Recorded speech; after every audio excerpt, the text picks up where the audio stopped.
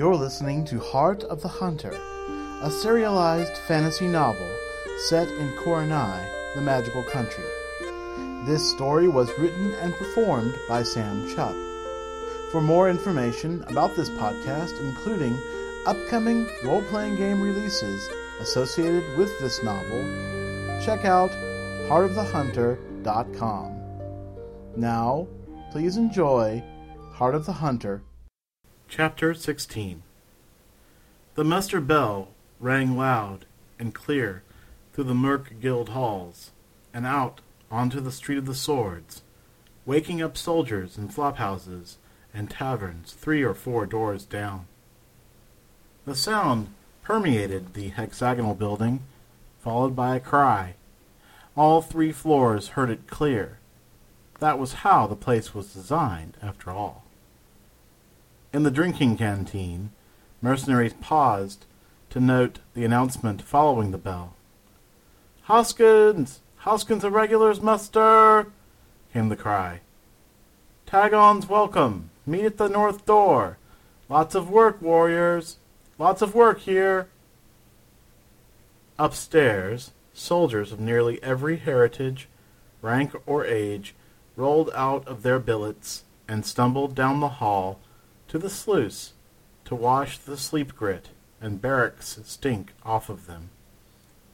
Responding to street boy messengers that rattled the door of every brothel on the Street of the Red Lanterns, Hoskins Irregulars soldiers began arriving in carriages, pulling up to the East Hall entrance of the guild house. Outside it looked like the premiere of one of the new bawdy plays of Varric, not an ordinary day at the guild. The Irregulars, so often impugned for their odd force composition and even odder leader, the Major, went about like princes now. They were settling debts, hastily checking in at the members' desk to get their mail before they mustered, spot-checking each other for worthiness. As a result, along the South Hall, Hubrick, the Simples seller, was making a pretty penny on redberry juice, cold slap tea, and other medicinals. The pretty boys and girls who liked to lounge around the Founder's Fountain, hoping for a soldier to spend some pay on them for an hour or two, were seen to be passing out soft embraces and kissing farewells, in exchange for promises that hazard pay would be theirs upon the soldier's return. Across the way from the fountain in the temple corner, coins plinked one after the other into the collection box for Besar, Lord of Luck, the one religion that nearly every soldier paid some kind of lip service to, as each one rubbed the squat, grinning bearded god's tummy for luck. Priests of the Sword Queen, Lothus, stood and blessed blades proffered to them, for a reasonable donation, of course. In the West Hall, shootists were retrieving their Dracon pistols from the gunsmith, admiring how clean they were, touching the charge stone to see the full charge purple glow. Warriors were picking up their blades, freshly polished and with a renewed edge, from the sharpener, a Cydalian man whose hands always seemed to be wrapped in bandages. Rumor had it that this day would come, but it still caught a few unaware. Although Hoskins Irregulars wasn't a very large company, it was well known to the veterans and the mercs, and tag-on work, the request for extra soldiers to be signed up on the spot, regardless of what company they were in, meant that someone was freely spending coin. Rumor got through the crowd fairly quickly that the Prester concern was involved, and that the purse strings had loosened.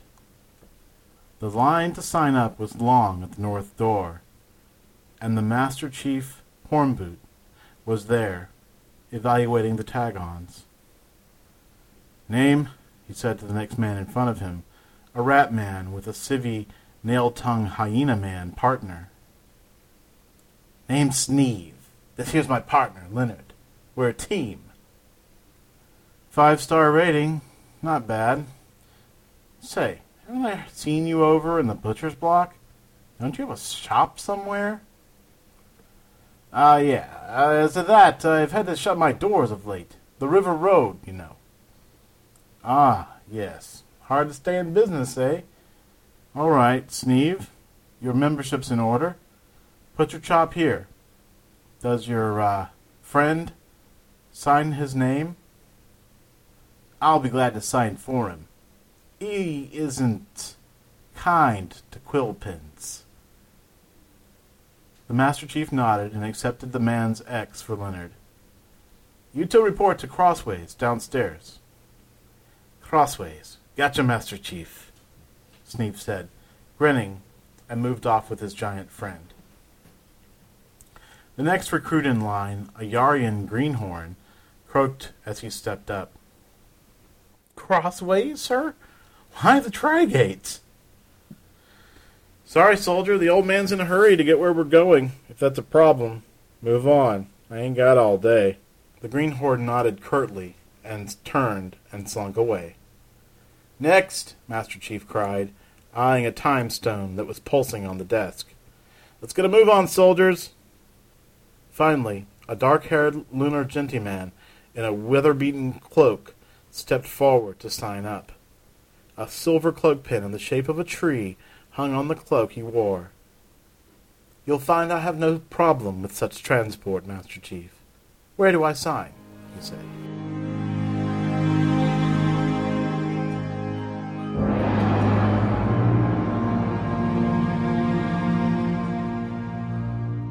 Arin stood on the outside of the green bowered wagon, quietly wondering whether he should just leave.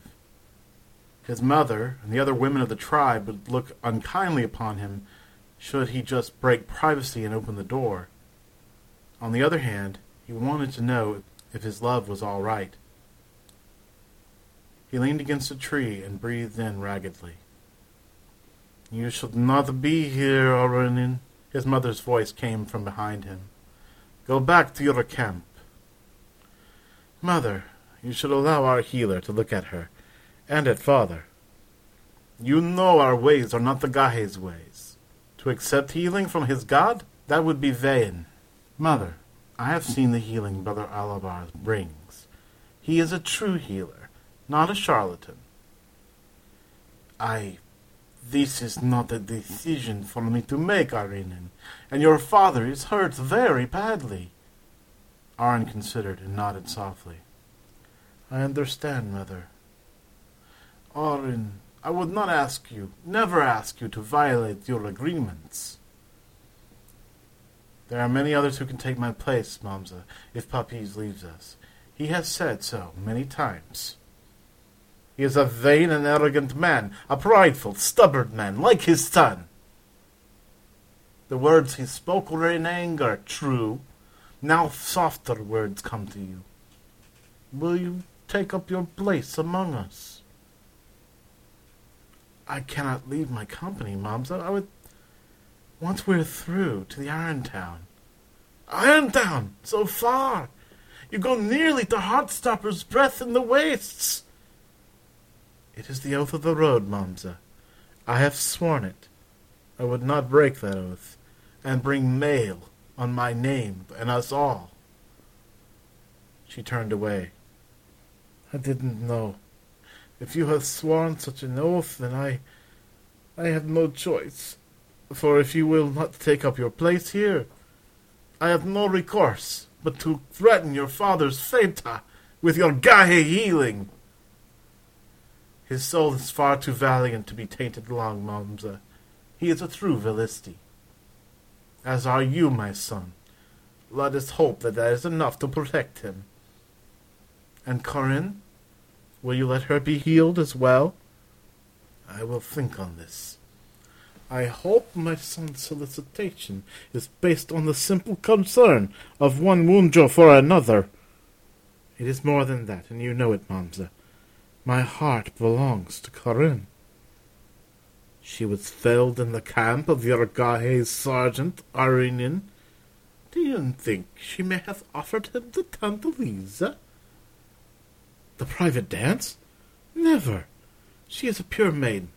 She would never damage her feta that way. As you say, Arinen, as you say. But for now, do you go and get your priest, and let us heal Papis. I will, Mother. Thank you.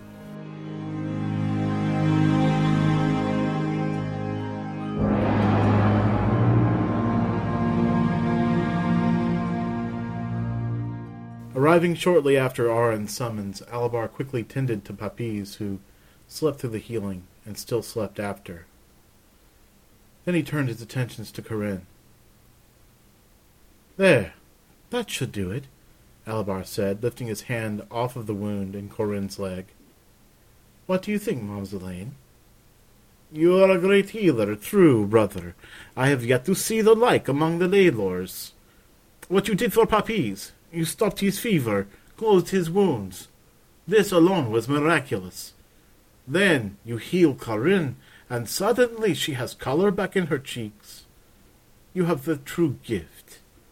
It reminds me a great deal of mine own Mamza. Truly, I thank you. She must have been a wonderful woman. A fluff skirt, a flirt, and a drunk, I'm afraid. But she was a true healer at the Velisti. Ah, I see. Well, thank you again, Momzelaine. Corinne, do you feel aught better now? Yawning deeply, nodding and rubbing the same place again and again, Corinne sat up. Where has it been that a man has touched me quite in that place, Brother Alabar? Good it is that you are both Gahe and sworn to the cloth, or mayhaps people might question my honor. Alabar bowed, blushing fiercely. May the light bless you and keep you, Corinne. Now, if you'll excuse me, I must go see to my crew. Of course, brother. Thank you again, Mamza said, pressing a copper ring into his hand. What's this? Alabar said, taking the ring and peering at it. Just a present. It's just something small. Do not think a thing of it. But I don't...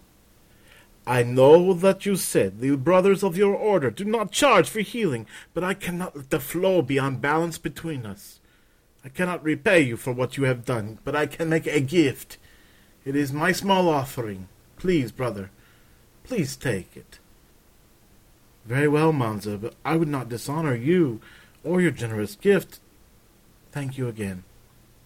Farewell, brother. The ring slid into a pocket of his robe as he left the wagon. When the door was shut, Corinne turned to Momzelaine. Well? Mamza, I need to ask you something. And I come to you as a daughter of the Varana.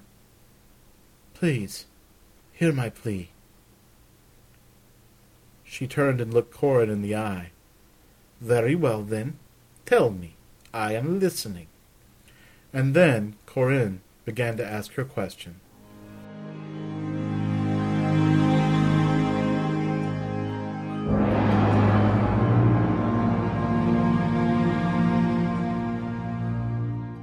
Arin was beginning to feel like his pavilion was not his own, and yet there was something homey about having a woman in his tent. It had been a while. In respect, Arin pitched his voice softly as he came in. How are you feeling? Chandra lay sprawled across a nest of pillows, covered in sleeping furs. Well enough. I have to thank you, Arin, she said, sitting up. What you did, coming after me. I don't understand it, but I am grateful. It was my honor to serve, my lady, Arin said. Do you have aught in the way of effects from your magical exertions today? I don't, well... You know my people dislike magic, don't you? I am aware that the Yarians are frequently limited in their beliefs this way. I don't feel as bad as I usually do after using the fire. Before today, whenever I used it, either to protect my home or to start a fire in the hearth, it always brought with it pain, a sense of loss or exhaustion, of sin. Today, though, I feel fine, In fact, if anything, I feel better than I did. The Brother Alabar is an excellent teacher. What does that mean? Chandra, when you use energy, it uses you. If you do not properly go about it, you will find that you are on the bad end of the bargain. Magic always has its cost, but with skill and practice, you can minimize the cost. The steps he led you through, the grounding, the centering, that was all for your benefit. I see. There's so much that I don't know. Brother Alabar says that all power eventually comes from the light. Do you believe that? I believe that if one has gifts, one should use them. That is something that was hard-won for me.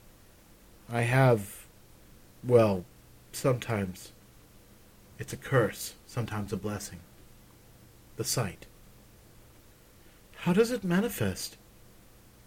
Sometimes I can see that which is or was, sometimes even that which will be. It is a gift of my Velisti blood. You see these things as if they were real, there in front of you? I have to find the middle spaces, the shadows, the places in between to look. And then the visions come to me. They rarely, if ever, come unbidden. I see. And you saw how Father died that way? That I did. How did he die? As I told you when we first met, he was killed by Nail-Tongues, most likely by the same war band that attacked my people while I was away. Apparently, Uline has been patrolling this land as if it were her own. Chandra nodded.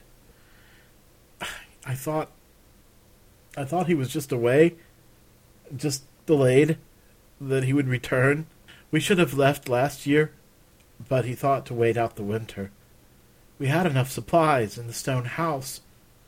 It was not difficult to convince the Nail-Tongues to leave us be. But when the snows melted, he had to go for supplies.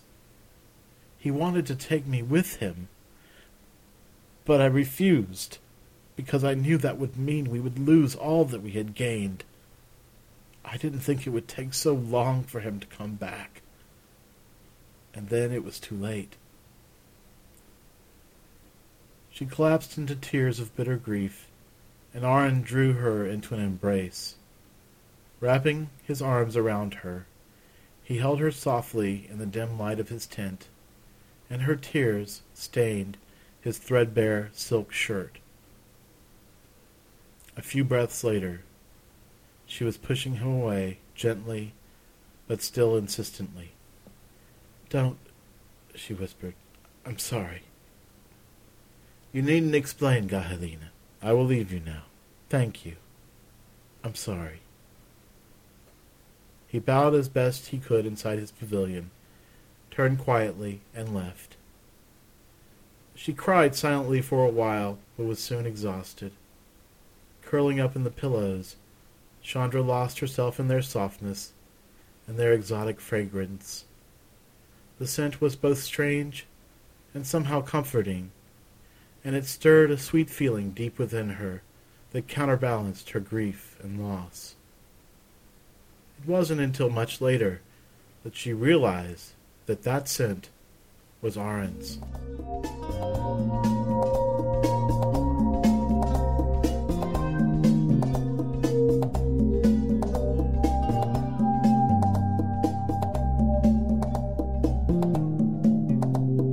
The swamp was alive. Uline felt it breathe through her. She an instrument of the swamp as much as the swamp was an instrument of her power. It had survived the cold, bitter winds of winter, survived the life-killing cold, survived to meet the sweet rains of spring, and it was burgeoning, ever pregnant and fiercely fecund. The swamp gave birth to nearly every form of life. Uline felt that life blossoming, blooming, exploding all around her. Larvae metamorphed into adulthood, eggs hatched. The corpses of the fallen turned into the nurseries of the many-legged. Sitting on her cypress throne, Uline reached out taloned hands to take the reins of such new power, to feel the taproot of the swamp. It was exhilarating to be seated there, and to be the center of so many thousands of strands, to be the focus of the web of life. The fire that had been burning off to her left, off to the south and west, was minimal or gone now. She wondered at that. Perhaps the new green growth was too wet to catch from the spring rains. She was inwardly pleased because she did not wish to have to combat a fire that surrounded her. The swamp would be a long time before it caught fire, but once the boiling gases in the center of the mass touched flame, there would be an inferno.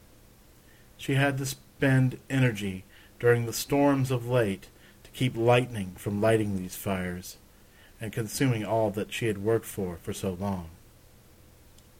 So, that irritation dealt with, she turned her attention to the gathering war bands. She rode the perceptions of flying insects, and saw that they were accumulating, saw that the force was nearly ready. She turned back to the softling called Frick. "Your master failed us," she said in trade. "What do you want with us?" Frick nodded and smiled and laughed. "What everyone wants, I suppose. Power, happiness, fuzzy bunnies. But I don't suppose you can give me that, can you, missy?" "No. So, barring that, I want something far, far easier to do with all this. I want me revenge, I do." "Revenge, is it? On them that killed your master? That is in keeping with our plans." "Oh, aye, miss, that is what Frick wants. Frick misses Master Jack. He was a right nasty bastard, he was, but he was ours. And it would be so sweet to crunch the bones of them that did the killing." Uline nodded. "Are you willing to suffer to gain the revenge you seek, soft one? There's nothing that happens without price here in the swamp." "I don't got nothing but me own 2 hands, missy, but what I have, ye can have. It's a fair bit late to be taking up doily knitting as it is." "Indeed, as you say. Very well. Your acceptance is noted. Will you lead the ones I have gathered to join the fight? Will you be the harbinger of doom for the soft ones?" "Oh, aye, that harbinger thingy sounds just like what I be thinking, your majesty." "Very well, then. As you wish, so shall you have, soft one. Raise your arms for me." "Like this, missy? What are you going to do?" Uline smiled her tombstone smile. "You will soon know, soft one. Prepare to be reborn." She brought up the reins of power, invisible, in her taloned hand. She held them, and whispered to them inwardly, knowing that they would bend to her command. The power rose up in response, and she pictured in her mind what she wanted it to do.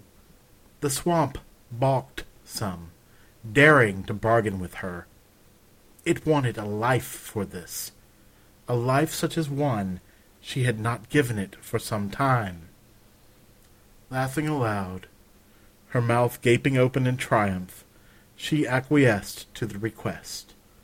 She would have no need for the soft one after this. She had not promised him safe passage. There was a certain beauty in the bargain, and so Uline made it. The swamp surged around her as it bent to embrace her champion. Frick felt himself sink into the bog, and suddenly realized he'd made a terrible, awful mistake.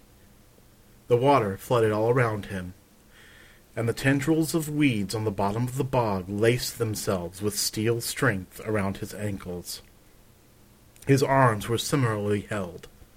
He held on to his breath, even though it burned his lungs, hoping that he could somehow survive this. But then he realized that there were things in the water.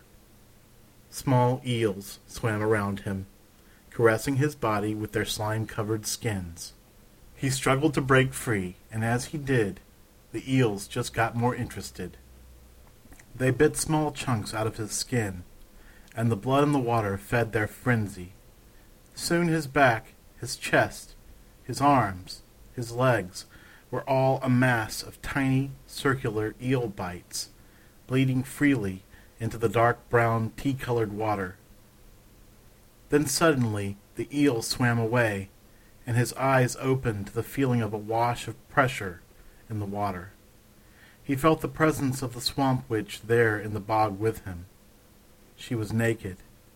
She swam to him, wrapped one leg around him like a lover. Her breast pressed against his bleeding chest, and the pain from 1,000 bites screamed through his system. She brought his mouth to hers. Was she going to give him air with her mouth? What was she going to do? Was she going to kiss him?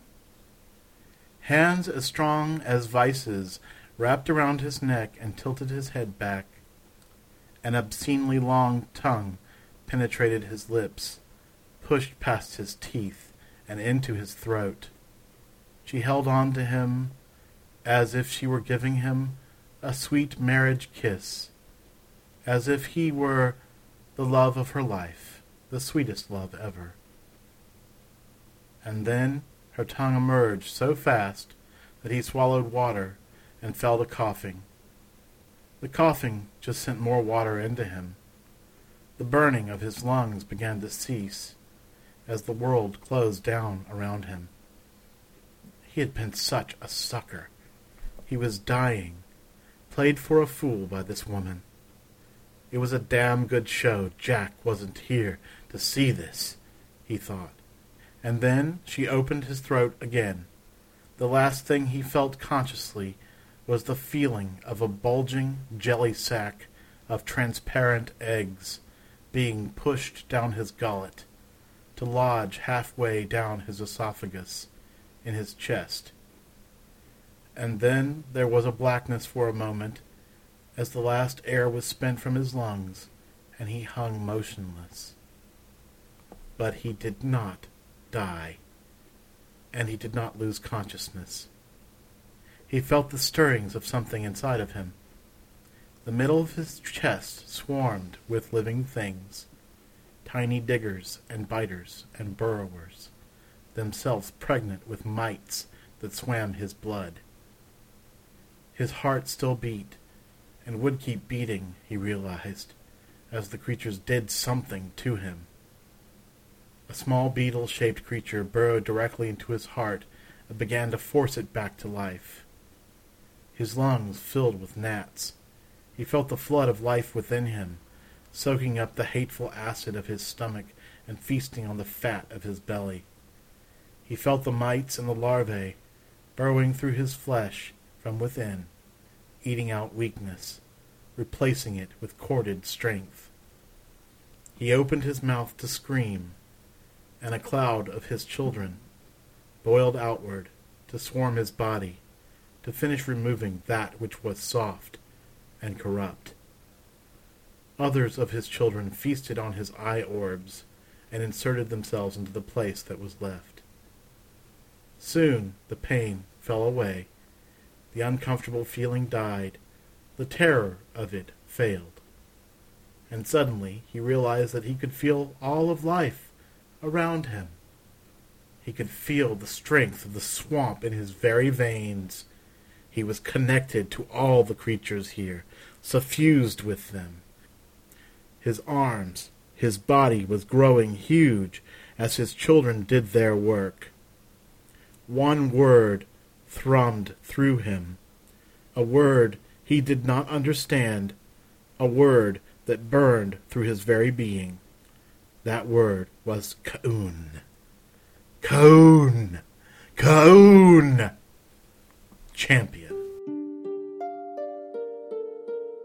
You've been listening to Heart of the Hunter, a Coronai Chronicles story. Heart of the Hunter is brought to you by the Firehard Foundry family of podcasts. Firehard Foundry also produces Fledgling, a Liaden Universe science fiction novel by Sharon Lee and Steve Miller. The Bears Grove Podcast, Dragonkin, the podcast for kids and gaming, the Square One Podcast, and Vibrant Living. Find out more about the Firehard Foundry at firehardfoundry.com. This podcast is brought to you under a Creative Commons Attribution, No Derivatives, No Commercial Use, License 2.5. Music is provided by the Podsafe Music Network at music.podshow.com. Thanks for listening, and we invite you back to our fire real soon.